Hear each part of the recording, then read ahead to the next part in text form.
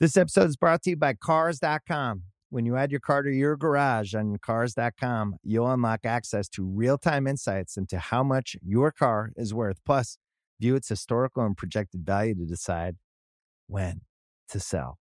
So when the time is right, you can secure an instant offer from a local dealership or sell it yourself on Cars.com. Start tracking your car's value with your garage on Cars.com. This episode is brought to you by Hyundai. You could be doing anything this week, right? You've got work, errands, friends, and a whole lot of fun in between. That's why the 2024 Hyundai Santa Fe is the capable SUV that's built for your life. With premium interiors, available wireless charging, and room for your whole cargo and crew. Okay, Hyundai. Visit HyundaiUSA.com to learn more about the all-new 2024 Hyundai Santa Fe. Yo, Thought Warriors! What is up? Higher Learning is on. It is I, Van Lathan Jr. And it's me, Rachel Lynn Lindsay. The N-word! We're wasting no time today. Go ahead and say what you always say. Nigga. No, we're going to dismiss with the pleasantries. We're going to dismiss with the pleasantries. Because we have a fantastic interview coming up with Aldis Hodge.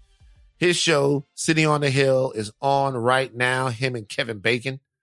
All right. He also played Jim Brown in One Night in Miami. He also is Hawkman in the upcoming Black Adam movie. We have a great interview with him, and we gave you some more time with Aldis, so we're going to dismiss with the pleasantries and get straight into the goddamn N-word. The N-word keeps biting white people in the ankle like a fucking rattlesnake. Is it the ankle?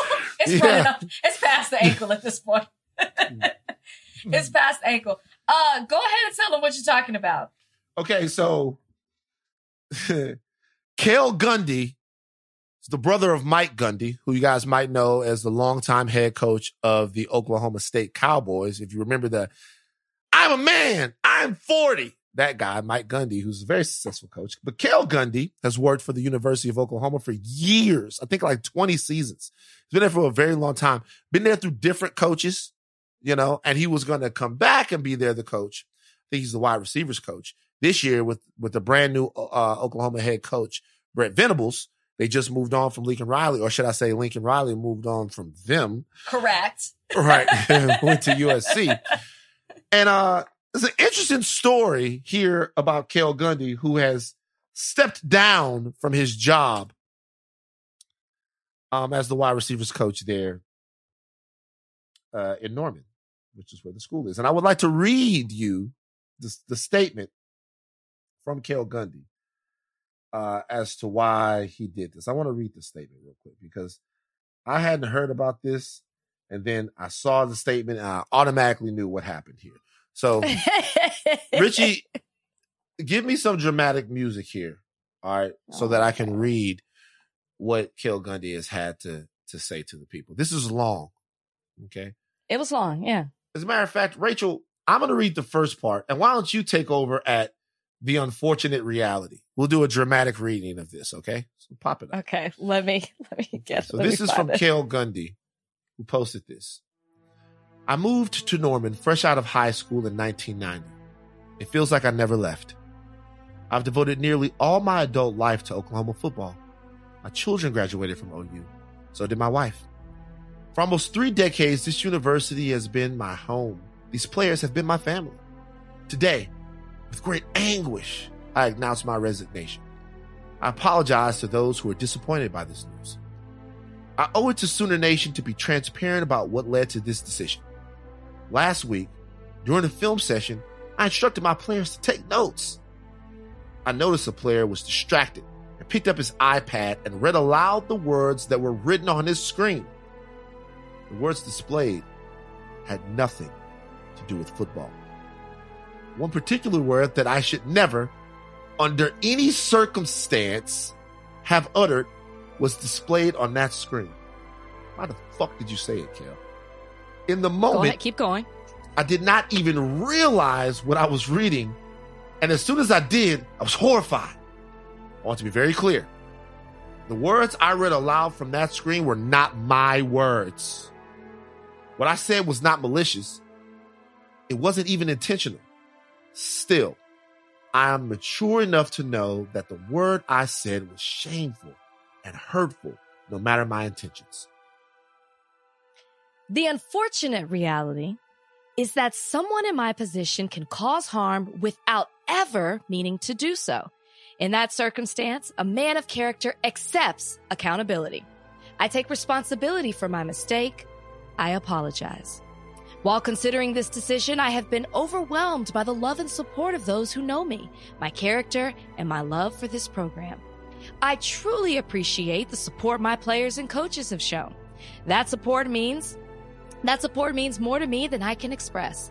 It proves what I've always known about #OUDNA. We are a family. So thank you. Nevertheless, I recognize this is a critical moment for Oklahoma football. This team, its coaches, players, administration, and fans do not deserve to be distracted by off-the-field matters while working to continue the tradition of excellence that makes me so proud to be a Sooner. I won't do the program I love the disservice of distracting from this mission. Effective immediately, I am stepping down. Naturally, I leave these sidelines heavy-hearted. Coaching this football team truly has been my life's passion. But I leave confident that the team will continue to prosper, and I leave with tremendous love for the University of Oklahoma and its athletics department. Sooner born, sooner bred, and so on, Boomer. I'll tell you something we say at UT. It's 6:02 p.m. Central Time, and OU still sucks. Oh, wow. Wow. You brought the personal rivalry into it. Let me ask you a question, Rachel. Uh-huh. So obviously this is what we think happened based upon this message. Right. Cale Gundy, who has an impeccable record in terms of coaching, has an impeccable record inside the alumni system of OU. People love him. They're doing a meeting. The players not paying attention. Cale sees that. He picks up his iPad, and there's some rap lyrics written on the iPad. If in Is fact, that what they said? Yeah, I read this in another account. Okay. There were some rap lyrics written on the iPad. Okay. It's possible that this player is actually listening to Apple Music and the lyrics of the song are popping up. You know how it does that sometimes? The lyrics of the song are popping up as he's listening to this, right? And for him to have stepped down, I don't think he could have like a 5-cent racial slur, you know? I don't think a 5-cent racial slur is going to do it here. What's a 5-cent racial slur? I don't know, like jigaboo, which would never be in a song, you know? But maybe even coon. Uncle Tom is a 5-cent racial slur. Okay. You know what I mean? I think there's some other ones like that maybe if it said spade on there or something like, the 5-cent. Well, they got a bunch of different names they call us. I don't think a 5-cent racial slur is going to do it. I think you need the fucking whole dollar. And we know what the whole dollar is. That's the dreaded N-word. He says that. I think some players are pissed that he said it because he probably said it. When he read this, he was probably annoyed. And so he probably said, look, I'm going to read what's on here. It says, my nigga. He probably said it like that. And then there were players that didn't like it. And now he lost his job. How in the fuck? Why on God's green earth, if you're Cale Gundy, Rachel, if you're Cale Gundy, why on God's green earth would you ever in a million years say that? Like, what the fuck is going through Cale Gundy's in front of a room full of niggas, to be honest with you? It's the wide receivers. It's not a white guy in that room. Like, why? There's some exceptions to the rule. Sometimes there is. Actually, I think they do. A walk-on or two. I think they do have a wide receiver over there. Number one, I think they have a white. I think the nigga be balling. Because, by the way, that's changing. Shout out to Hunter Renfrow. Shout out to Adam Thielen. These guys are getting busy. Cooper Kupp. That's actually changing. So, look, shout out to them. My bad. I'm not hating. But what the fuck? What the hell, man? Well, I even think he said he didn't realize he said it. So it's not like he even said, I'm going to take this and I'm going to read it. My first thought was, they are unlimited limitless in the excuses that they have in why they said it. I didn't realize I said the words. Yeah. I mean, man, you're a person who says the word more often than me. Yes. I'm a person who says the word occasionally. Yeah, you like it. Doesn't it stand out to you when you're reading something and you see that word in the text? Whether it's a song, whether you're reading it in literature, whatever it may be, does that word not stand out to you in a bold, glaring way more than any other word on that page? Yes, but let's not. And you're familiar with it. Yeah, let's not even use that word. Let's say it was any other word. Okay, because it's allegedly. We should say that. We don't know what this word was specifically, right? We don't know what the word was. No, I'm not saying that, though. I'm just saying that, like, any word of that ilk, right? If I pick something up and it says the K word on it, derogatory towards my Jewish brothers and sisters, I'm not reading that aloud in a room full of people. If it says the F word, derogatory towards men in the LGBT community, I wouldn't read that aloud. Right. Like in front of a room in a professional setting. Remember, he's on his job. He's not in they're not at bowling night. You know what I'm saying? Like he's on his job. He's at work reading the N-word. Like I understand. And a lot of people have gone to bat for him. Joe Mixon. I hate that.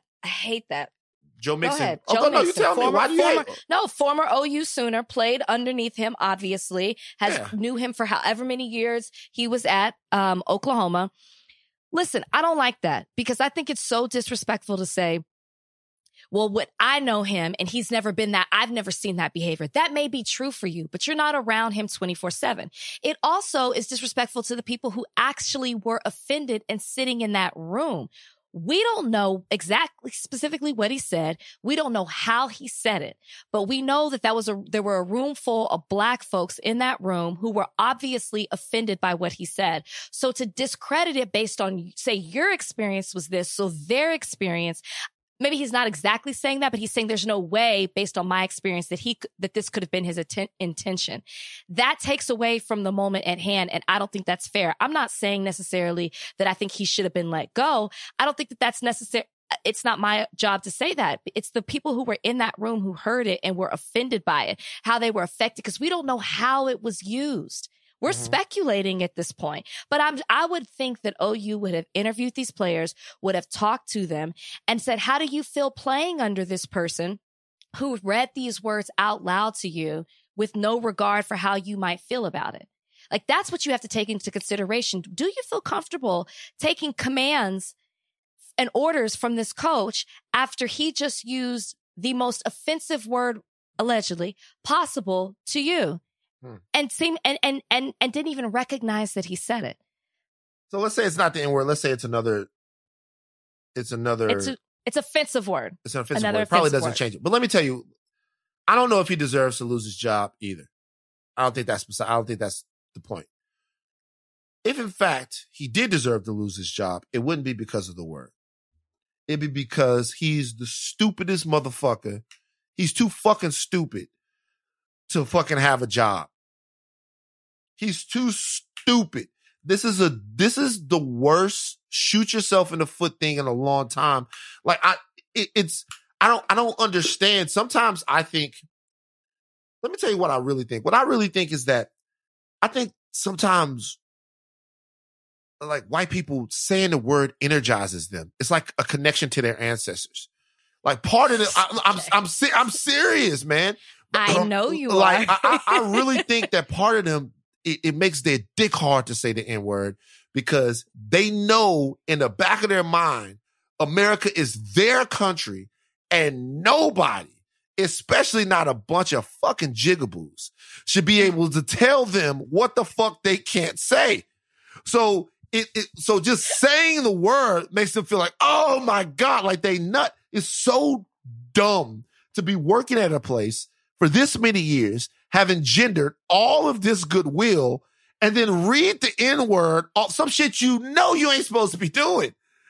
Like, I laughed hysterically when I saw this, not because this man lost his job, but how much of a dunce cap do you have to be? Do you think that he intentionally said it? Or do you really believe him when he said he didn't recognize it? What the fuck? No, of course he's, what? I'm reading words. I'm reading words off of a piece of. Like, your eyes saw it, your brain computed it, and you fixed your mouth to say it. And here's the thing. If he didn't recognize it, or as he's saying, let's just take him for his word. He didn't recognize it. That means he shouted that out, gave the iPad back to the player, and kept conducting the meeting. Went back to conducting the meeting. And that's even more like shocking, as if you just said this and then you just going to go back to business as usual. Listen, if it can slip out of your tongue like that quickly, it done slipped out a number of times. I'm sorry. You don't get that comfortable saying the word like that and not recognize it. I think him saying he didn't recognize it was even worse. And can I just say the other bad part about this is that he's giving himself a pat on the back for resigning. That's what bothers me. As we did our dramatic reading of his tweet, you don't deserve a hand clap because you decided to resign, which I also don't believe. They gave you that so you could go out on a high horse. But we're not hand clapping you. I don't want to hear you talk about the love and support that you've received. This is not the time and place for that. And the fact that he mixed that with his apology lets me know everything I need to know. I'm sure he'll be sporting an OAN shirt like his brother and will be working on his staff up the street. That's true. That's true. He was going to get another job somewhere, though. And by the way, Mike Gundy did support an OAN shirt on American News and then claimed he didn't really know what it was about. It runs in the family. Yeah. Okay. Kim Kardashian and Pete Davidson have broken up. Your thoughts? I could care less. What's the next topic? Yeah, I just want to. Can I be honest? I almost forgot they were together when I saw that headline. I was like, they've been kind of quiet lately. That's what I thought. They've been kind of quiet. Do you know what the interesting thing about it was? I'm sure they had a great relationship and they cared about each other. You know what I mean? I'm sure they did. Mm-hmm. But it was almost like their relationship was defined by Kanye's animus towards it. And the moment he stopped freaking out, people stopped caring about them. Interesting. It was almost as if that the one thing that Kanye was doing to make their relationship more hot was to keep reminding us that they were together. Now, this is not in any way a shot at Kim or Pete, who I'm sure they had a relationship where they cared about each other, right? And they say they broke up because it's like whatever. But I think the only reason why people were so obsessed with their relationship is because he was so obsessed with their relationship. And the moment he kind of stopped obsessing about it, which was too late, which he's obsessing about it again because he's posting like Skeet Davidson is dead. Like he posted that like on a New York Times headline. Yeah. Yeah. But the moment he stopped caring about it, everybody else stopped caring too. That's kind of the thing. Okay, let's talk about this next story. That's to do with love. Two people got married. I just want you to know that I tried to reach out to our dear Trudy Joseph, because this was something that I really wanted her take on. But she couldn't join us. She couldn't join us. Go ahead.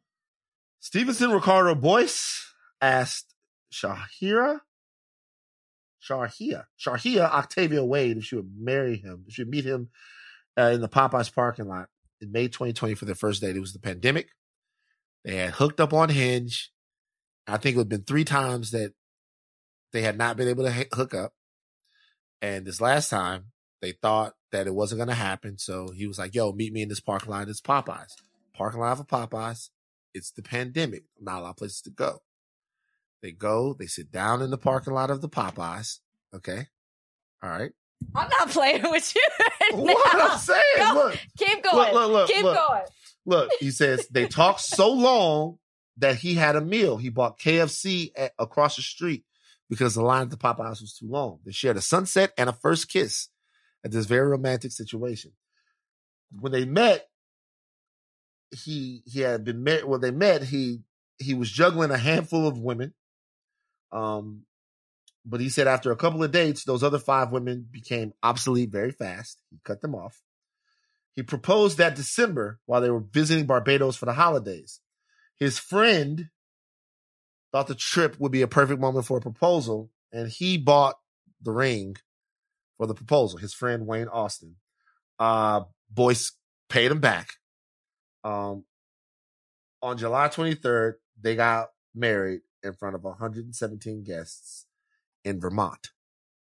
I look at this story as a beautiful story of love, persevering. So look, I choose to look at this story as a beautiful story. Love person. Let me tell you what love beat in this story. Love beat the pandemic. Love beat all those 5 other women that he cut off to be with her. Okay.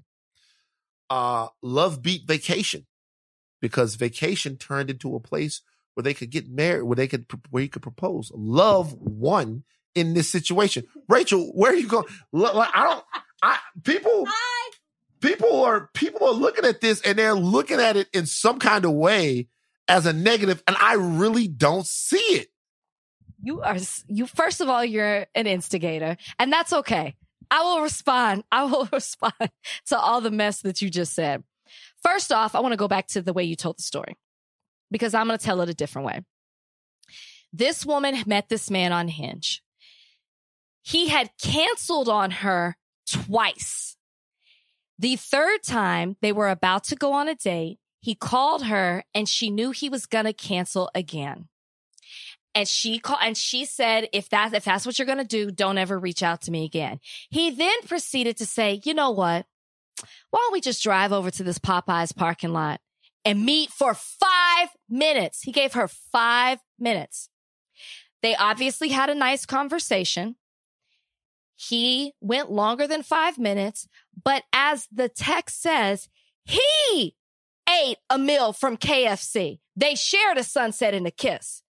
He ate that meal in front of her and did not give her anything because the line at Popeyes was too long. So he ate a KFC. How do we know she wanted something? They look at the text. He ate this, but they shared this. That is purposefully written. I can't believe it. Then they go on. He stops talking to 5 women because he realizes he done struck gold with this woman. Okay. Now, the text doesn't say what this man does, but we know what she does, right? She's got a top job at a great company. Oh, my God. She got a top job at, I Need Trudy. She had a top job at a great company. She had a list, like a life plan, what she wanted to happen in 6 months, a year, this. And then they end up getting married because his friend suggests that it would be a good idea to propose on this trip, not him. And the friend, who does this? This friend buys a ring and allegedly this man paid him back. Okay. This is a man. First of all, this makes me so sad for single Black women out there. Black couple, by the way. This makes me so sad. Is this how, like this to me, this woman so badly wanted her life plan to go accordingly, so badly wanted to hang on to something, so badly wanted a significant other that she was willing to settle for anything. I saw somebody say this man was seeking. I saw somewhere that somebody said this man wanted to be adopted. And I have to agree. That's where we're headed with this one. This woman took all the initiative in this relationship and he took none. This man is what wants to be taken care of, and she just wants somebody in her life. And this is so sad to me. This man had all the options and she had none. He was talking to 5 women because he was like, oh shit, I got it made right now. This makes me so sad. You are going This is so a pathetic far. love story. You are and going it makes me so sad. far in assuming all of these things that we really don't know. I'm reading it. We really don't know. Number one. There's sarcasm in this New York Times article. Can I be honest with you? Can I be honest with you? Number one, why are we taking away her autonomy to decide what makes her happy? Why settled. Why do we love shame people? I'm not love shaming her. She relationships might not be. Look, she settled, and I feel so bad that she had to do that. I feel so sad she had to do that. How do you know she settled? You know what? I got to be honest with you, man. This man did not share his food with her. He canceled on her multiple times because he had other options.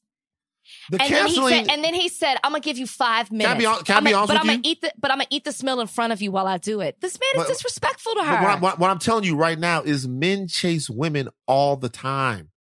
all the time. Okay. Men chase women. How many times have you heard a story from a woman?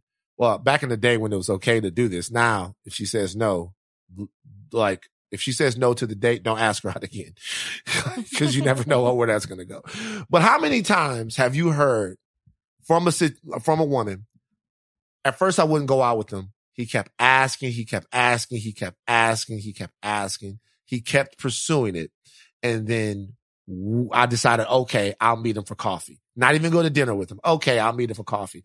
Okay, I'll meet him for coffee. Then all of a sudden, these two people are married, got a bouncing baby, a bundle of joy around the house.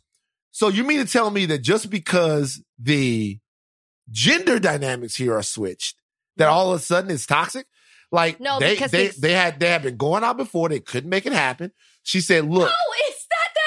He was canceling on her. Even, but what I'm saying is I've heard that situation before, women before, right? Even a situation where I've heard like, hey, I kept flaking on him. I didn't really want to do it, but boom, whatever. And now they're married. The only thing that matters, it doesn't matter how they got to the point to where they fell in love. It just matters that they did. And I really think that if we're going to examine what's happening here with the male-female dynamic, we have to examine the toxicity that is now being displayed by women. You're not listening to me. Because I'm not saying it's a gender role thing. I'm saying this is a man who was not interested in you. And I feel like she was settling with him. I'm saying if the genders were swapped, no fucking body would have a problem with it. If the genders were swapped, no one would have a problem with it. Not one person would have an issue with it. Not at all. I guess I've just heard this story. See, to me, he seemed to be disinterested with her and was like, fine, I'm just going to flippantly give you some time. And then when I look at things after, I personally feel like in that conversation, he heard what she did, all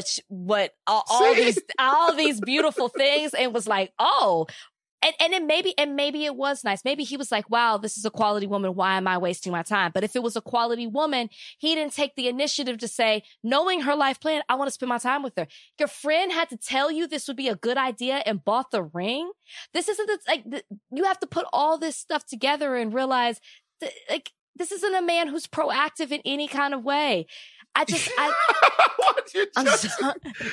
sorry. I'm telling you straight up. Number one, I just got 2 checks in the mail. One for $23. The other one for $3.07. But look, I'm balling. Look, I'll tell you guys this. I understand. I think we gotta come off these. I think that these Cinderella stories and these like Snow White stories have rotted our brains. Love happens in so many different ways. They met on Hinge, man. Which is not bad. I know people who've gotten married off of Hinge. Right. So right off the bat, it's untraditional. They got to an untraditional way. They're getting married. They're celebrating their love. Why do we all have to have an opinion about how these two souls found each other? This article struck a nerve on Twitter. So obviously, I am not alone in the way that I'm. Oh, you're definitely not. In the way that I'm feeling. Something is not right about this. And I would like for whoever wrote the article to give us a 6-month update, and then I would like a year and thereafter. And by the way, if they do get a divorce after 6 months or a year or 3 years, they won't be no different from the rest of you motherfuckers. They might not. That get married and divorced all the time. It's not the divorce. If I just want to know the reasoning. I want to hear from the sister. I want to hear why the sister why it ended. That's what I want to hear. She loves them. They should have kissed. I hope she does. I hope in the Popeyes parking lot. It was the pandemic. They found love in the pandemic. Okay. What happened to parks?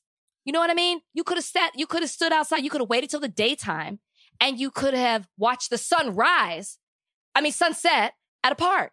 It was close. By the way, why are you? That's your standard. You could have gone for a walk. Walk around and be around the corner. Okay, it's the pandemic, but I'm going to sit in a closed car less than 6 feet away from you. Get out of here with that mess. Get out of here.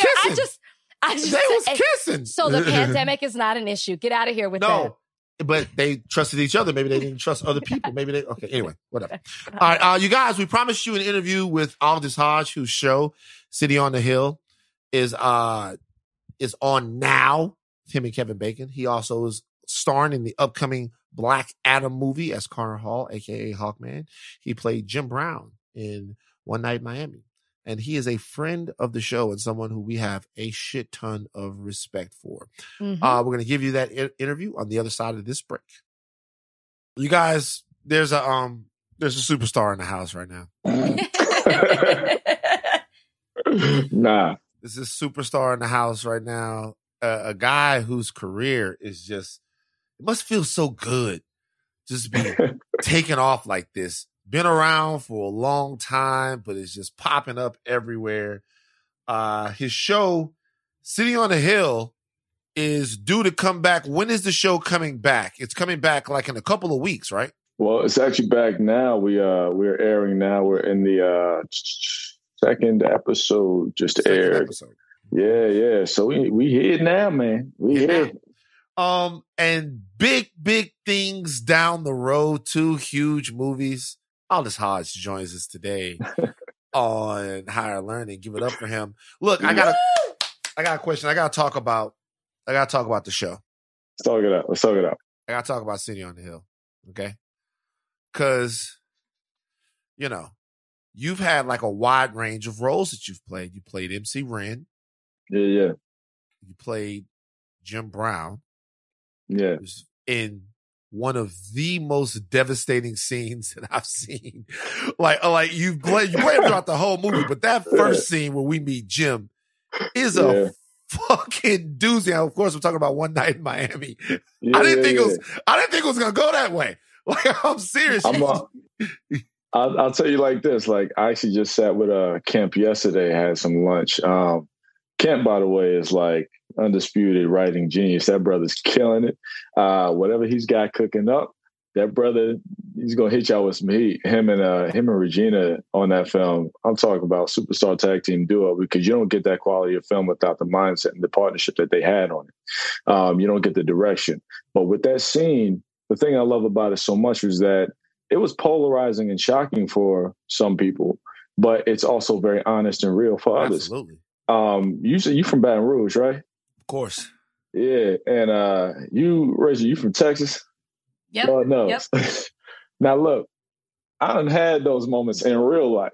So have I. It's a couple folks I had to cut out my life. And then the weird thing to me is that they question and wonder, well, why did we stop talking? I wonder. You have proven to me that the value of my life as a person, as a man, as a black man, does not mean anything to you based on what you've shown me in terms of how you think. But the surprising thing to me is when audience members come up and I didn't know it was like that, or, people who watch the film and really feel and love it. I didn't know that happens. And the question I have is, in today's time, with all of the evidence that we have, with all the experiences, how do you not know? And how is it so far removed? But then again, there are people who walk around living a completely different existence and experience of what Absolutely. America is versus certain others. You know what I mean? Yeah. So the thing that I love about that scene so much, because that is the one scene I talk about, or people talk to me the most about. That thing, man, it did its job. It was placed perfectly. It hit where it needed to hit. It was a perfect mix of somebody who sat there and thought they respected this person, thought they were an ally, thought they were cool and friends, and then didn't realize how he actually, how degrading his thought process is when he actually looks at this man, looks at Jim Brown. And it's Jim Brown. I mean, the brother, Jim Brown. Hey, this is top, tippity top, tippity top. You know what I'm saying? And it's just like, that's what was real, Well, in City on the Hill. Yeah. I'm gonna move my homeboy because he's like, oh, don't move. Don't you ever move Grogu. Move Grogu back into the, come on, man. Make sure you keep Grogu in this. Don't move Grogu. And I actually know who that is, because if you listen to the podcast, you know. Thank you so much. So in City on the Hill, you play basically the police, right? You're a DA. How do you? So check it. How do you get ready for that? Tell me about that. What's that like? All right, so check it. So he's an ADA, an assistant district attorney, and then as we've seen through seasons, he's moving on up. But he's the DA is the top cop in the city. You know what I mean? But for him working in that office, he got to where he got to because his value system of justice and what that actually is and what it should be applies to everybody. Meaning that, as we see in the pilot, his motivation in Boston is taking down bad cops, crooked cops, brothers and sisters who have abused their positions of law, who have abused their what they would call power, which is actually responsibility to people. Mm-hmm. So that's, where he's at. He's in there. He's working within a system that works against him, but he's there to shake it up. So for me, in terms of approaching it and dealing with the creator, Chuck McLean, on this, for me, the idea was, where can I attach my own personal values? And I rock with that. I respect law enforcement, police. I respect that wholly. But I also understand there are people who take positions only to take advantage of their positioning. Yeah. And those people have to be dealt with accordingly. You should not be protected just because of your affiliations. So for me, to be able to represent whatever that voice might be in this particular space and how we get to execute that, I was interested. I was excited to see where it's going to go. Yeah. So my legal eagle's a little rusty on this podcast. We always talk about that. But you do play an attorney on this. And my dad, it's so interesting that you just said that, because my dad always said, the judge always said, if you want to make a difference, you need to be on that side. Because I wanted to be a public defender at first. He said, you want to make a difference, you need to be, Bear's smiling, you need to be in the room, with the people who are deciding what charges are dished out and how it's all going to go down. So I respect that. Do you like playing an attorney? Give me your best your legal jargon. Give us something. You like it. I could tell. Based on my personal deductive reasoning, and how we for me, I don't mind the job title, attorney. What kind of attorney is what I'm interested in? Like, what are you doing and why are you doing it? Where are you at? So for me, rocking with being an attorney is interesting because of the lives that person gets to impact. But I wonder how he will be used. Is it in a creative way where we get to see lives sort of unpacked in a way we never have before? And that's the thing that I'm always pushing for with every character, regardless. Granted, it's like, all right, I'm an attorney. That means I'm gonna have to be in a suit 24/7. I got 3, 4, 5 different suit changes in a day. It's a lot of tie-tying. You know what I'm saying? So it's a lot of that. But no, we're in the 90s and we get to talk about different things. And what's kind of wild for me is people say, this is the 90s when we're talking about social justice, rather injustice, and race relations and how and policing and how it goes on. They're like, well, it's a little different in the 90s. I'm like, different from when, where, why, and how? It's not different. Only difference between then and today: technology, access to information, the expediency of getting to that information. But as far as the situations, racial injustice and how we deal with one another, or rather how the criminal law system deals with us, I haven't seen much of a change. I've only seen an evolution of how things are accomplished based on the tools they have access to, right? So I'm like, bruh, we having the same conversation. Trust. The audience is going to understand and feel it, because when you Google, when you turn on the news, when you do whatever, just to look outside, we've been speaking so loudly, which now, I'm glad that people they don't have to have a platform. They can create their own platform. I would say that's probably the primary difference from now to the 90s. Back in the day, you would speak and you had to figure out how to galvanize a lot of energy just to get yourself heard and seen. Today, you don't need as much effort because you got the internet, you got social media, you got all these. And if you use it properly, you can do some well, you can get into some real good trouble. Absolutely. So I got a couple more questions about the show because I definitely want to talk to you about some other things after. But we got to talk about Kevin. What they could be. Yeah, you know what's going on. I want to talk about Kevin Bacon.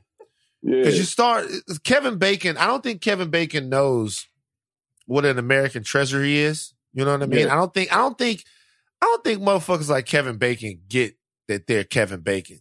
You know what I mean? Yeah. I don't think he does. I don't think he does. What was your favorite Kevin Bacon movie before you started working with Kevin Bacon on this? What was your go-to Kevin Bacon? I would say, actually, it wasn't even a movie. It was a TV show. I believe it was called The Following. Oh! Right? Yeah.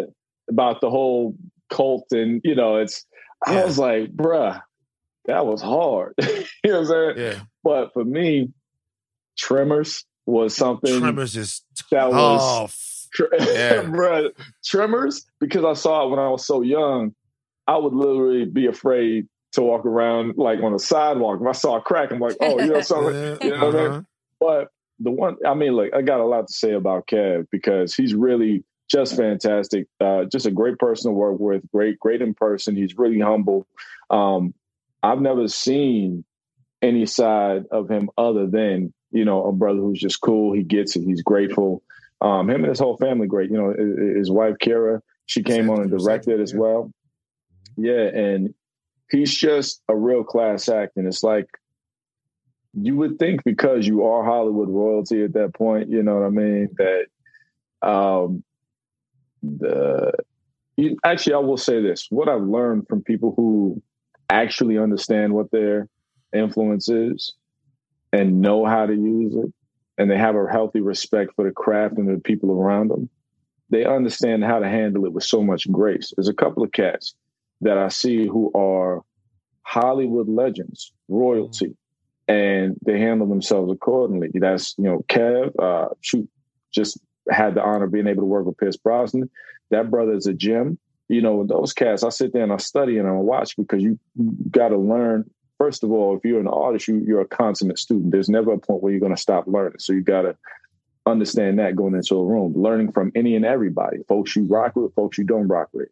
But watching, Kev and other cats like that, you get to learn how to do it right and how to come into your space as you mature into your career in the best way possible, because you're still going to keep going and you're still going to keep leaving an example. But you got to be conscious of what that example is. And that brother, he's dope. I will say that. I'm going to give you a message to give to Kevin Bacon real quick. All right. I want you to give a message to Kevin Bacon. Tell Kevin Bacon. Wait, Rachel, do you know what the message is? She doesn't know. I do not. Okay. And I'm hoping it's not like a 6 degrees of Kevin Bacon. It's not a 6 degrees of Kevin Bacon thing. Tell Kevin Bacon, on behalf of the Black community, we have a request. Please don't fuck up. And let me tell you why. Kevin Bacon is beloved, man. He's beloved. Yeah. We talking about Wild Things. We're talking about, he was in a movie about invisible people. Remember that joint? You know what I mean? Invisible Man? No, he was in Invisible Man. Kevin was in, what was it called? Mirror Man or it was Clear. I know what you're talking about. Yeah, like I can see him. He was the bandages and all. Right. And he was, man, the River Wild. Yeah. If I wake up one day and I see that Kevin Bacon went to the wrong march or is hanging around the wrong people or tweeted the wrong thing, I'm going to fucking lose it, Hodge. Tell Kevin Bacon, we need to be able to believe in Kevin Bacon. Tell Kevin, please don't fuck up, bro. You ain't got to worry about Kevin at all. Like I said. Kev is dope. I mean, look, I remember having a conversation with Kev, on the show. We go into some really deep pockets of sensitivity when it touches on racism or even racial slurs. Sure. And, Kev and I, we both serve as EPs on the show. And I remember him coming to me like, yo, Do you think we should have like sensitivity counseling, somebody who's there on set to be, with everybody, with the actors or whatever, when we're constantly repeating these words take after take, do you think that, I would like to, us to bring somebody in to at least be a bounce to talk to, you know what I'm saying? Yeah. Somebody almost like a therapist or something like that, because, he's thinking that way. He's thinking consciously about how to address other things and other people who have to deal with things that he doesn't have to deal with. You know what I'm saying? He's very aware of that kind of stuff. And I thought that was amazing, for him to come and be like, look, do you think this is something that we should really bring to the table? And because when you're shooting, the intention from our actors is never there to inflict or trigger, right? Yeah. But when you hear over and over and over, some people do have episodes where they say, "Oh, this might be a little bit much." So for him as an actor and as an EP to want to take care of his people in that way, I think that's really commendable. But that's who he is. That's the salt of the earth that brother is. So again, I got nothing but respect for Cap. Love to hear that. Hollow Man is the movie. Hollow Man. It's Hollow Man. Love that hey, joint. Josh Brolin as well. Did you remember that, or did Donnie look it up? I have another question. You already know. If you listen to this podcast, you know I looked it up. But the point is, I educated y'all on it. Yeah, for sure. I think the first time I saw you was on Girlfriends. Wow. When you were Derwin Davis, and I was a fan of Girlfriends. I remember that. And I remember, you don't know this man? Man's making a confused face if you're not watching. I don't know. Go ahead. My bad. I thought Derwin was playing. Here's by Pooch, right? Yeah. On the game. But they introduced, if you're OG Girlfriends fan, they introduced Tia with him before for 4 episodes or so, somewhere around there, to introduce the game, because she's Tracy's cousin, I think, right? Yeah, it's a backdoor pilot, yeah. Yeah, I was on the pilot, yeah. That was back when I was 19, dang. That's when I first saw you. I believe that is. So a lot of fans of Girlfriends were disappointed when we didn't see you on the game. And then I was looking into it, and I don't know if you're aware of this, but a lot of people were speculating that it had something to do with colorism. Have you seen that? Ooh. Do you know anything about that? Can you comment on that? Because I was shocked that people, that's what people were speculating. Yeah. People are very upset.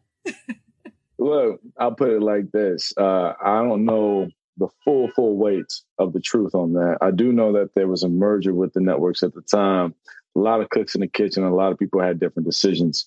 So when it came down to the cutting room floor after we did the pilot, we got picked up, but not all of us got picked up. Mm-hmm. And I wrestled with that for a long time, trying to figure out why and what it, But then again, where I settled was understanding that God moves things out of your pathway so that you can walk towards the right thing for you. And that set me on a path mentally and professionally to go hustle a different way. And I don't think my career is where it is today if I hadn't adopted that mentality, that hustle, that fight. So you have to look at for anybody out there who's going through something, you got to look at every perceived failure as a win, because it's going to show you and teach you where your potential is at. It's going to teach you to move. So for me, for everybody, I can't answer the exact question because I ain't got the answers, but I will say this. Why did I get removed? City on the Hill, Black Adam. That's the answer. Wow. So glad I asked. That's a lesson for everybody, though. Seriously. Yeah. I hope y'all don't hear that car horn out there. I don't know what's going on out in the streets, but before we get to Black Adam, I have to ask you about The Invisible Man, because let me tell you what happened. Yes. So I'm watching a movie, Invisible Man. And Khalik was with me. We're watching the movie. And, it's during the pandemic and stuff when we started to get fluffy and people are starting to get out of shape. And I'm like, what is Aldis doing, man? This nigga swole, bro. Like what? Like it's like I knew it was gonna be a thing. I was like, I just know my mama gonna call me. She did, by the way, call me, ask me if I knew you.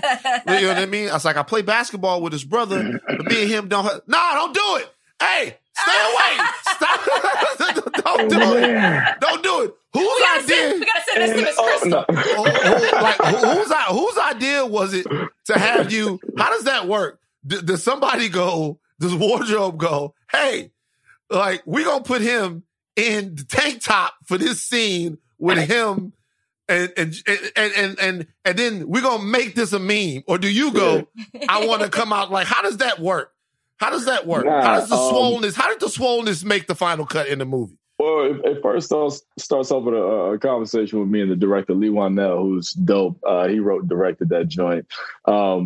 It's like, look, man, this is where I feel comfortable. This is my size now, and I'm not trying to fall back, because sometimes jobs will tell you, hey, bro, get skinny, stay skinny, right? You know what I mean? And it's a lot. So for me, I was in a good space of health, and I wanted to stay there. I didn't want to, retract, but he said it's cool. And then, you show up to the wardrobe fit, and then they don't have large or extra large. Every size is medium, and you're just like, well, all right. This works, but if it adds to the character, we're going to rock with it. Will I change? I have changed physically for a role, lost weight, gained weight, all that. But for me, I was just, in that space. I was feeling good and I wanted to stay there. And they were like, hey, do it. What'd you think about when the pictures blew up on Twitter and everybody's sending them around? What did you think? I didn't even notice in the beginning. My mom and my sister had to hit me to that, because I stay off like Twitter as far as comments, all that. I stay as far away from that as far. Yeah, you got to. Even the nice comments could still be unhealthy. But when it came down to that, I thought it was funny, but then I started seeing all these memes about my butt. And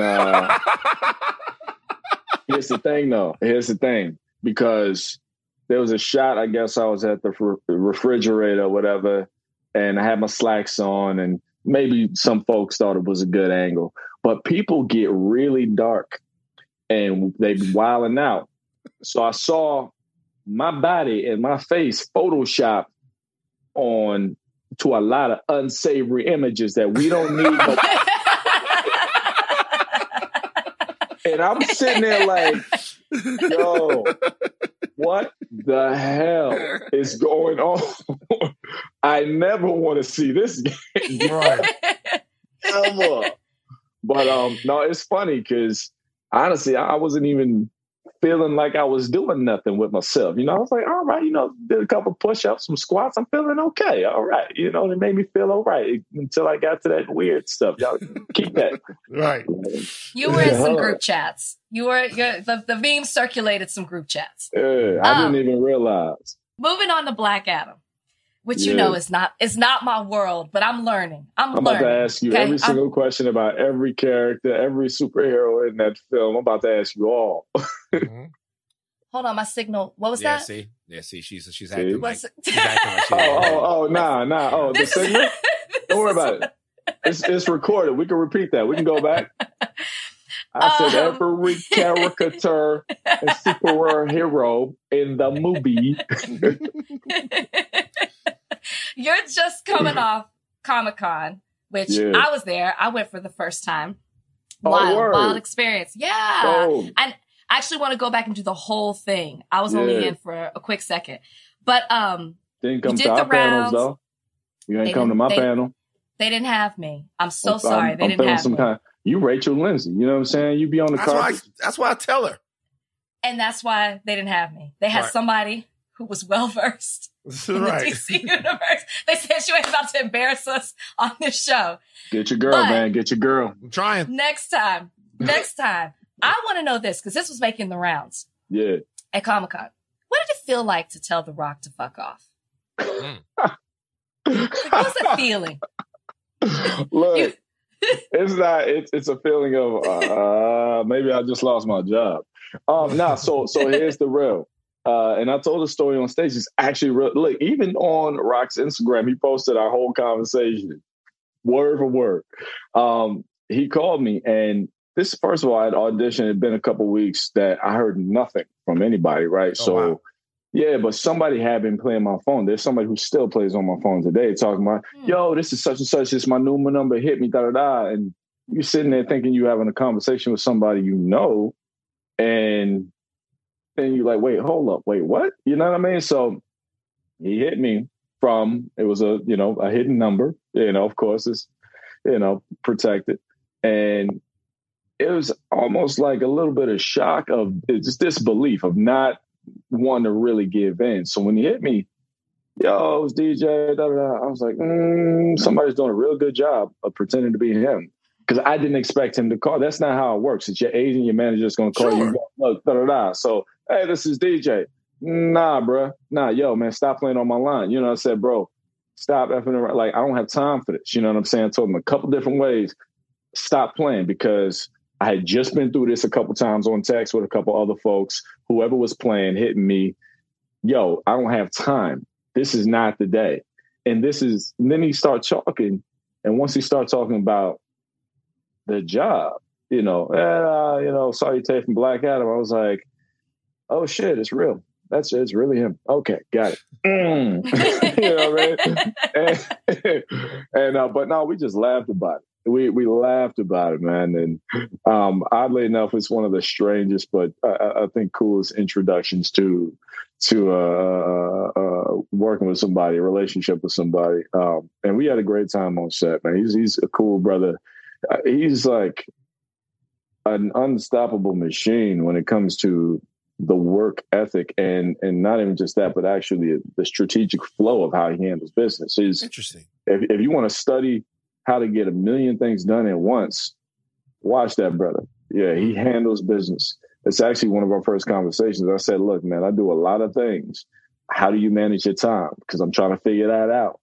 But once we got past the initial shock and all that, we was cool, and we were able to just talk about how unbelievable this opportunity is for both of us and everybody involved, because this really is one of those things that it's like a bucket list item. You know what I mean? Yeah, to be able to be, this is huge. It's crazy. And the fan love has already been insane. I mean, Comic-Con was nuts in the best way possible. So, and I've seen it, in the early cut of the film. Oh, yeah. Oh, I can tell. I can tell. I can tell. I can tell. See the brother there covered in nth metal. He's ready to go. I can tell. I can tell Black Adam is one of those ones. So you're assuring us that the movie is going to come out, right? Oh, man. It better come out.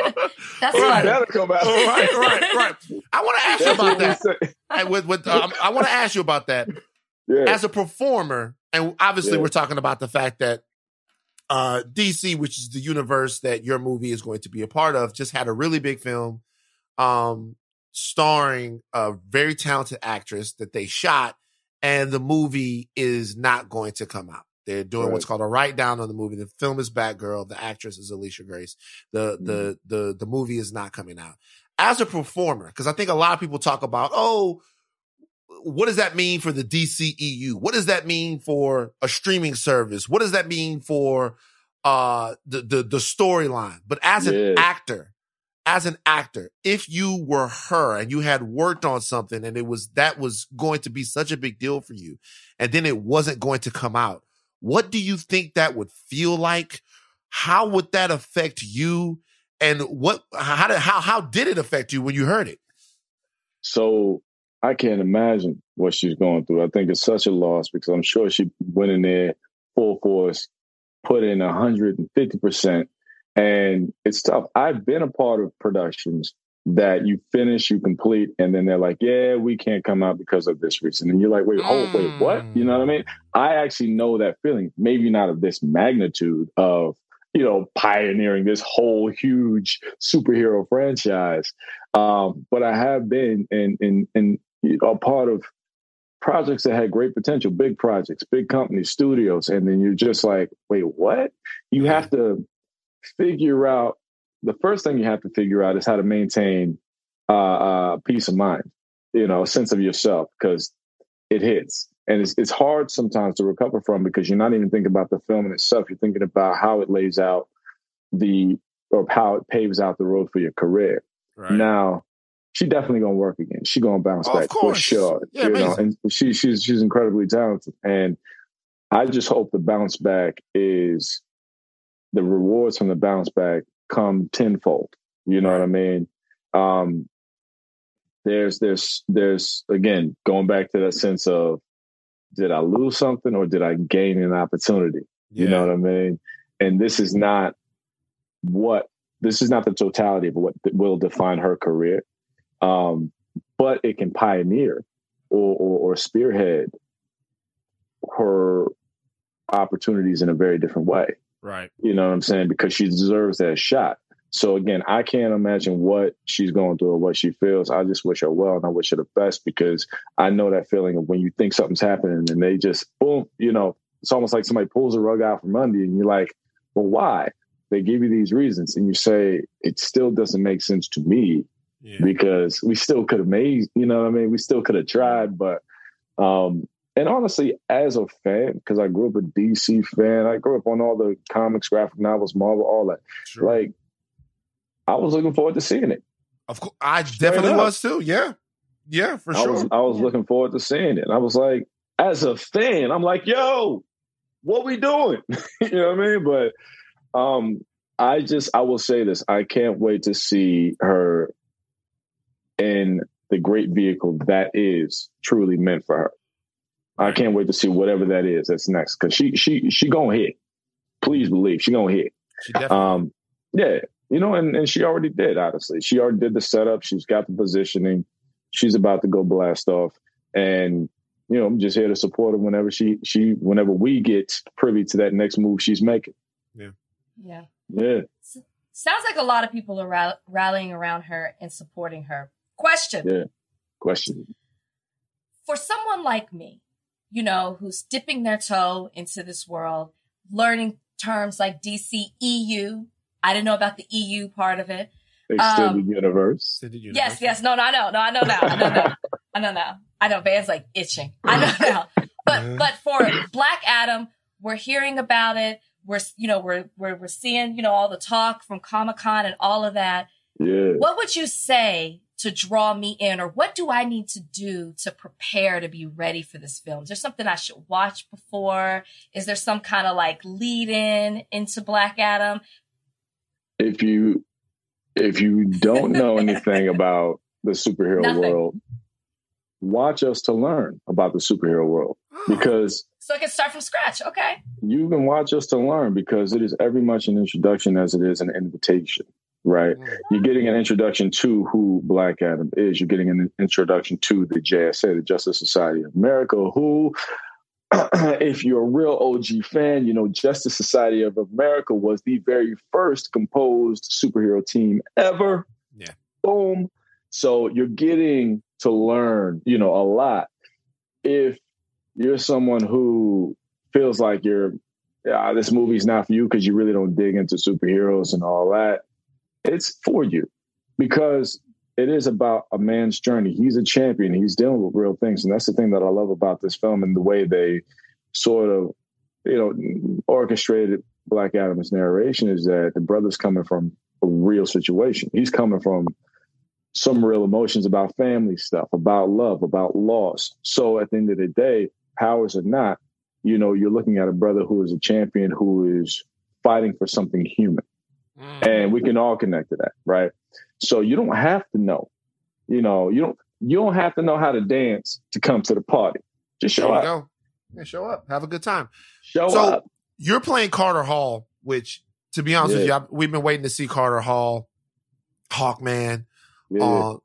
He's been on screen before. He's been on Smallville. He's been a couple of places, but he's been in live action, but never like this, with respect to everybody else who's played the role before. Never in a movie this big, with whoosh, whoosh, wings out, with this type of budget. Whoosh, whoosh, whoosh. That was the point. When I first saw it, I'm like, oh shit. Remember, I just put the whoosh whoosh. You said it. I did. I sent you the picture. I'm like, dog, this is epic.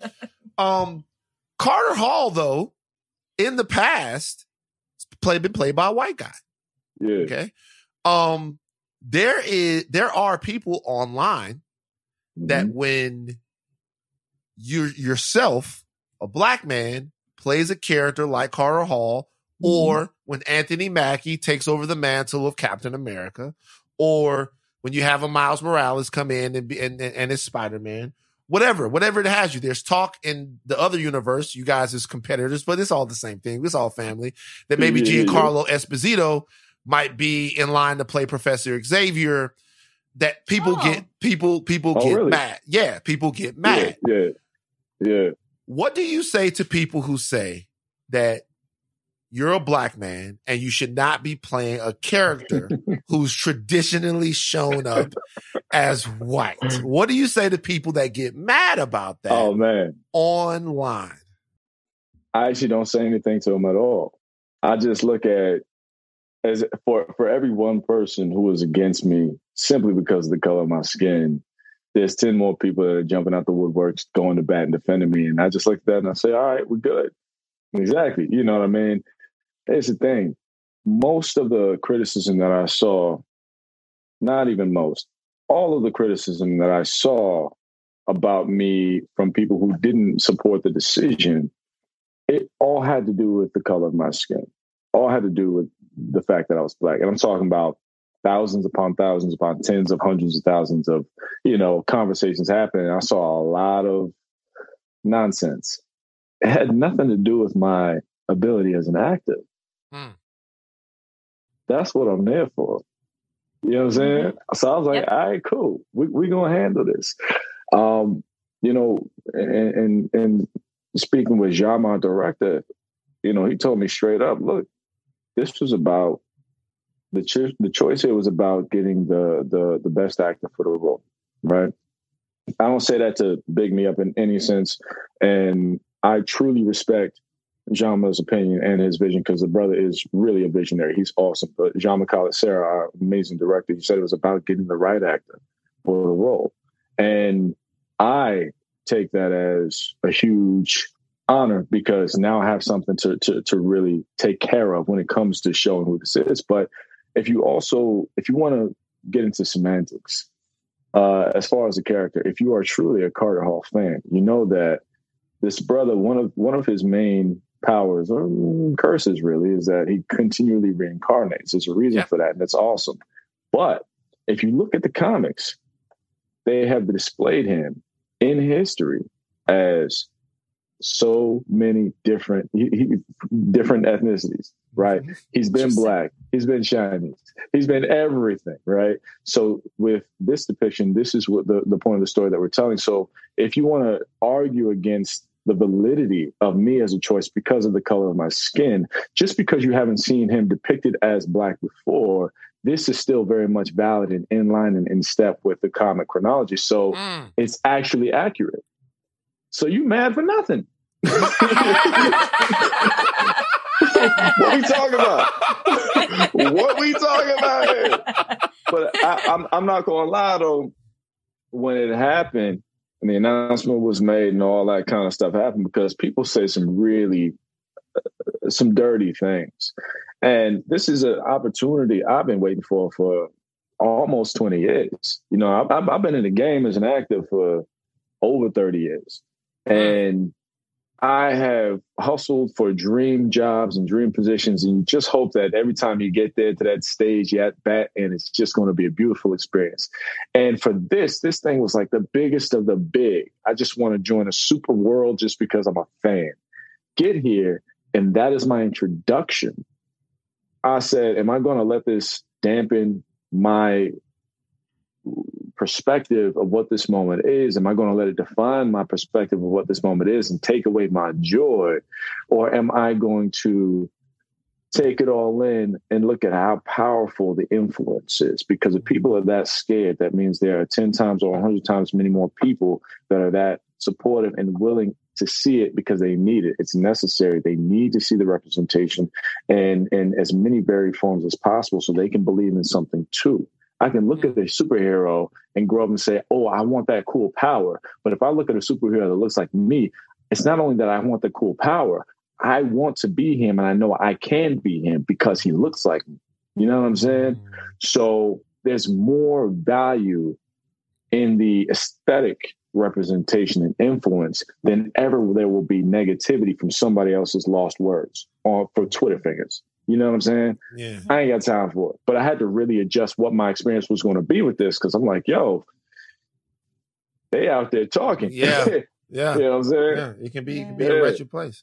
I was going to say, speaking of talking, people are already talking about there possibly being a Hawkman spinoff, whether it's in film or TV. What you know about that? What can you tell us? Smiling. I will say this. So I will say this. Speaking of that, you see where the conversation shifts. At first, there's a lot of people against it, and then it shifts to, man, we can't wait till that. You know what I mean? So you just give it time, and eventually positivity grows out of concrete. But I can't say anything to that because we just got to get this first one done first. And, I ain't heard nothing. Nah, it's coming. No, I really can't. I really can't speak to it. I know, but I tell you guys one thing, and Hawkman is one of the most interesting, one of the most compelling characters. No bullshit. Yeah. See, people see Hawkman and he looks crazy. Even when you're watching the cartoon, you're watching it when you're watching or you're reading Hawkman, motherfucker got a hawk thing and he got wings. So you don't know like that. You don't know the mythology, the deep mythology that the character encompasses, and just the richness of the character and the richness of some of the relationships that the character has. Yeah. So there's fertile ground there for you to fly this Hawkman thing for years and years and years, bro. And I'm glad that you are. It's in good hands. Thank you. Definitely. My last thing. You have to be one of the most interesting people that have come on this podcast. And I'm not just saying this because you've complimented our podcast. And there are a lot of talents that you have. He's the man. There's a lot of talents that you have outside of acting, which leads me to that drawing behind you. Did you do that? Oh. Is that you? Yeah, this is so I used to this is the old drafting table of mine. I used to be in school for architecture. And this one, I don't know, I probably did that when I was like 14 or 15. I just keep it up there for inspiration because I still dig into architecture. But my primary job right now outside of entertainment is horology. I'm a watchmaker, and I've been working on that for a number of years in conceptual design. But I sit here, I live in art. Art is my language. It's the way I communicate the easiest. Really, when it comes to drawing and sketching. I even co-own an art company called 9B Collective with two of my partners, Phil Boutte Jr., Michael Gundy, who are amazing conceptual artists. And when I say like what they get into, Fan, you'll appreciate this. These brothers are the guys who are working on designing the costumes for like Blade and Black Panther. Oh, wow. And, yeah. So when I say conceptual art, I'm talking about the concept film, art, television, world building. I mean, my man Mike worked on The Mandalorian. You know what I'm saying? Like real cool. You know what I'm saying? So I support. You know what I mean? Right. But we have a company that we formed primarily because of their experience as conceptual artists, my experience as an actor and a producer in film. And when it comes to the art department, we wanted to support the BIPOC community. The BIPOC community who's very talented, but doesn't necessarily get the access to opportunity the way that everybody else does. So that's what we formed about 2 years ago. And we've actually been working. We've been fortunate enough to really keep it pushing. In fact, still living in the DC world, we have the amazing opportunity to work alongside the wonderful costume department and design team on Blue Beetle to help design. Oh, wow. Yeah. We were given the opportunity to help design and help create the Blue Beetle costume and a couple other things, some world building, some, the villain. And, we worked alongside their artists and their costume team to help produce, what that looked like and, how it's all put together. And it was just an amazing experience. And that's also another film that I'm looking forward to see because I know some of the behind the scenes stuff and the director, Angel, that brother, I think there's going to be some fire too. So shout to Angel, shout to Sholo, and, I can't wait to see that joint. But that's what we do, Yeah, and it's beautiful. Yeah. Amazing, man. Art is where I live. Bro, we appreciate you coming on. Before you, I can't let you Appreciate leave without saying shout out to my old basketball buddy Edwin Hodge. Sundays Yeah. over at the park in Burbank. Man, Edwin, he's very competitive. I appreciate that. I appreciate that. His brother, his older brother, Edwin Hodge, is an actor as well. Very talented in his own right. Exactly. Be out there. No, he's in New York right now shooting his show. He's on a show out there at FBI, man. He's killing it. But yeah, that brother, with basketball, he gets passionate. He gets very passionate. Yeah. He gets super. Good player. Yeah, he gets very passionate. All right, bro. Man, we're so excited for all your we thank you for the kind words you said about the podcast, but bro, just the trajectory is just going through the roof, man. Like seriously, bro. It's fun to watch. It's exciting to see. We thank you for joining us on Higher Learning today, brother. Thank you, man. I really appreciate y'all. Thank you. I'm gonna still keep listening because I'm a fan. I like y'all. Thank you so much. Appreciate you. All right. Peace. Okay, so Thursday we're going to do a monkeypox deal, and we're also going to break down this bill that Joe Biden, who's having a comeback of sorts, was able to get through, designed to combat climate change and address healthcare costs and raise taxes on large corporations. We will talk about that with the guest in more detail on Thursday. I do want to talk about a case that I think is very consequential that happened down there in Texas this past Friday. A Texas jury ordered InfoWars Alex Jones to pay $49.3 million in total damages to the parents of a first grader killed in the 2012 Sandy Hook Elementary School massacre. For years, Alex Jones, on his show InfoWars, had maintained that Sandy Hook wasn't real, that the families were all actors, that nobody was actually killed, that it was a gigantic hoax. He was sued, and the family won $4-point-something million of compensatory damage and then $49.3 million in punitive damages. This is not the end. There are cases from other families that Alex Jones will have to answer for, and it looks like this is going to take a large chunk out of his financial portfolio when all of these cases and appeals are finished. He might also face a perjury charge because he lied and told them that he didn't have certain text messages, and then his lawyers, in one of the most bonehead moves I've ever seen before in my life, sent the fucking text messages to the other counsel, and they confronted him with the messages on the fucking stand when he was up there. He might actually face perjury from the January 6th commission over that stuff. So it's like, go ahead, Rach, I'm sorry. No. I just want to say about that, for people, well, one, I want to say, first of all, that attorney is probably going to get sued by Alex Jones for malpractice because this should have never happened. It was an assistant that accidentally, a legal assistant that sent over those files, including patient records, which the plaintiff's attorney deleted the medical records, but kept the text messages. But here's what makes it worse. The defense or his attorney could have said within a certain amount of days, hey, this is attorney-client privilege, and put something in writing, and didn't do it. Let the 10 days pass. So that's why it came out in court. This is total malpractice, and it is going to have Alex Jones in a heap of trouble, more than what he is facing right now, because he got this off a default judgment. Because, again, they didn't timely reply. So the judge awarded them a plaintiff's default judgment in this. So here's the situation. The $49 million in total damages that he was awarded, here, is probably going to be a lot less because, as I understand it, I did a little digging. Texas actually caps out the punitive damages that you can receive. There's a cap on it. Why do they do that, Rachel? Well, it's tort law, but it's like, well, I will say Texas has one of the most strict tort law legislation in the country. Yeah. Like this, it's hard to get a lot of money in Texas in regards to tort law, if that is what you're filing your case under. But I don't know specifically why. I just know that it's hard to get money in Texas because of their tort law. So here's the situation. He'll face another case in Connecticut where they don't have that. but they really hit him. And one of the things they had to do in this case was to bring in a forensic accountant, which I watched his testimony on the stand, who went through Alex Jones's holdings and his bunch of shell companies that he runs all of his money through. He's already filed for bankruptcy in the case of this. And this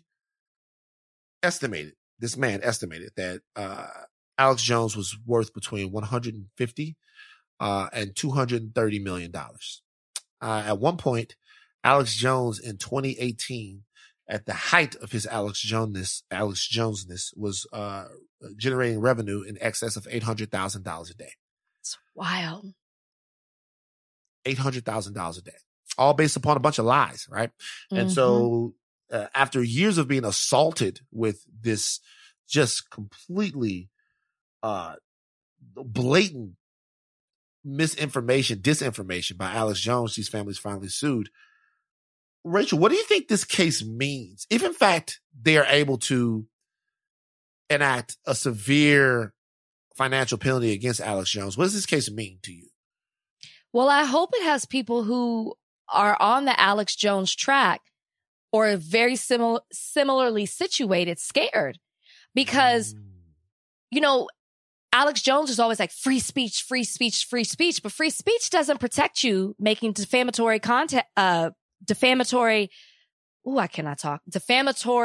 statements about people and businesses. It only protects it against things like, I think, science and history and government. So you can't just lie on people and businesses and think you're going to hide behind the First Amendment. And so I think that this is a huge wake-up call to people who have been lying to the public and profiting off of it. I mean, you see how much he's just making. And hopefully it makes them think twice before they make these outrageous statements. I mean, I like reading into this, obviously I knew the story in a general sense, but reading into this, there was one parent that committed suicide after losing a child and then after facing harassment. These people were harassed by Alex Jones followers, believing these lies that he knew was a lie, because y'all, in court now, he's admitted that he was lying. He's admitted it at this point. He's admitted that he was lied, but he says he didn't do it on purpose. That's what his line is. Yeah. He's admitted that it was 100%, that he was 100% wrong. It was 100% false. Sandy Hook actually happened. So, but he's saying that he believed a bunch of disinformation and then disseminated that, which in and of itself is also a lie. Right. So you have to realize these people were believing this, harassing these people to the point where someone took their life, just couldn't handle it anymore. And he's making money off of it, knowing what he's saying is wrong. So I hope that this creates a place, because you've got this conspiracy culture. I hope that this creates a place where we start to see this stuff die. Maybe it'll fuel the fire for people. Maybe people will be defensive. Maybe this will be another thing that's on the ticket in 2024 that they're fighting for, and they're saying that we're taking this away from them. I have no idea, but these people are so dangerous, and so is their information. And I think that this is a huge statement, this ruling being issued from the court. And I do hope those text messages are turned over to the committee, and I hope that the committee does something about it. I hope that the committee does something about it. I hope everyone who has made a living off torturing people with disinformation, riling up other people. It was one thing when Alex Jones was talking about chemtrails and all of that stuff, but once he started getting into this kind of shit and directly affecting people's lives, directly kicking them in their nuts over the loved ones that they lost, the children they had lost. This is, to me, the worst of misinformation and disinformation society, the worst of society, period. And whatever happens to him should stand, to me, as a cautionary tale to anybody else who makes their living like this. This is not the only time we've seen this. We saw, obviously, Cardi B sued Tasha K for saying something about her, and she was awarded $4 million. Which for Tasha K, I would imagine is a large sum of money. Okay. Now, I'm not taking either one of those people's sides in that situation, the Tasha K, Cardi B situation, because I don't really know what went on to that degree. But I do know that it was proven that what she put up there wasn't true. And in that situation, you should be made to pay. These are people's lives that you be fucking with. And especially in this situation with the Sandy Hook. God damn, man.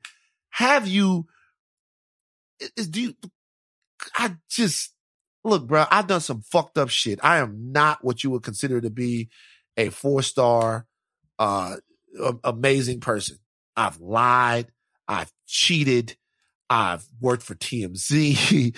I've done all kinds of shit, but fucking torturing people that have lost children. My God, man. For 10 years. Yeah. For 10 years. Yeah. Yeah. So, I mean, we'll see what happens with the other cases. But hopefully they can track down a lot of the money that he has, because he has been very deft at hiding it and putting it in places where people can't get to it. And then hopefully, he can be made to pay. Hopefully his livelihood is essentially nuked because of what he's done to these people's lives. And it's not fucking fair. All right. We're out. That's enough. We're out. We're out. We're done. The podcast is over. Where are you right now, by the way? I'm at my parents' house. Wow. I'm at the judge is not here. Pretty Hair's here. Pretty Hair's inside. Pretty's there. That's your room? This was my old room, but they changed it out. Changed it out. Like, so this old room, so that's the bed right there. Is that a new bed? But it's a new bed. It's not the same bed. None of this is the same. I'll tell you why I'll tell you why they got a new bed. Okay. Fan. Don't. They put a new bed in that room because they wanted to change up the decor when they went in there and took the house back. That looks like a nice room. When they took the house back. They took their house back. When they took their house back, room by room. And look at that bed right there. Look, see if you can see any handprints on that headboard right there. Stop! I was in Louisiana this weekend. That's why I'm here. I went to my family's trail ride right outside of home. Well, it's in Homer, right outside of Shreveport. Very nice. Yeah, we had a great time celebrating family. Homer is not right outside. So there's two. There's Homer and Homer. Homer. Yeah, my people outside of like Minden, Homer. Ah, see. But they really live in the country called White Oak. And it's a bunch of land that we have out there. My family still lives on it. We had it in the family over 100 years. And it's something we do. We've been doing it for a while. So I haven't been back in 6 years. So it was real good. So really good to see family. You did the trail ride? Yeah, but I didn't ride on horses. I just did the ATVs and I was in the car hanging out the window with my ratchet ass friends. Let's go. All right. On Thursday, we will also talk about this breathtaking picture of Mountain Lion that I got. Okay. It's a breathtaking picture of Mountain Lion. That's photoshopped. It's photoshopped. I don't think it is. I don't think it is. Mountain Lion is taking it to a whole wherever new level. you got it. You know what? When you come on Thursday, I would like for you to present the evidence. I would like for you to enter it into the record and prove to me how that is an actual real photo. That's what you're going to do. You're going to have your lawyer moment. You're going to have your lawyer moment. Right now, I can look at it right now and tell that this is a real picture of Mountain Lion. Whoever sent that to you, I need them to authenticate it. Okay. All right. Look, we are out. Take your thinking caps off, but do not stop learning. I'm Van Lathan Jr. I'm Rachel Lynn Lindsay. Bye, guys.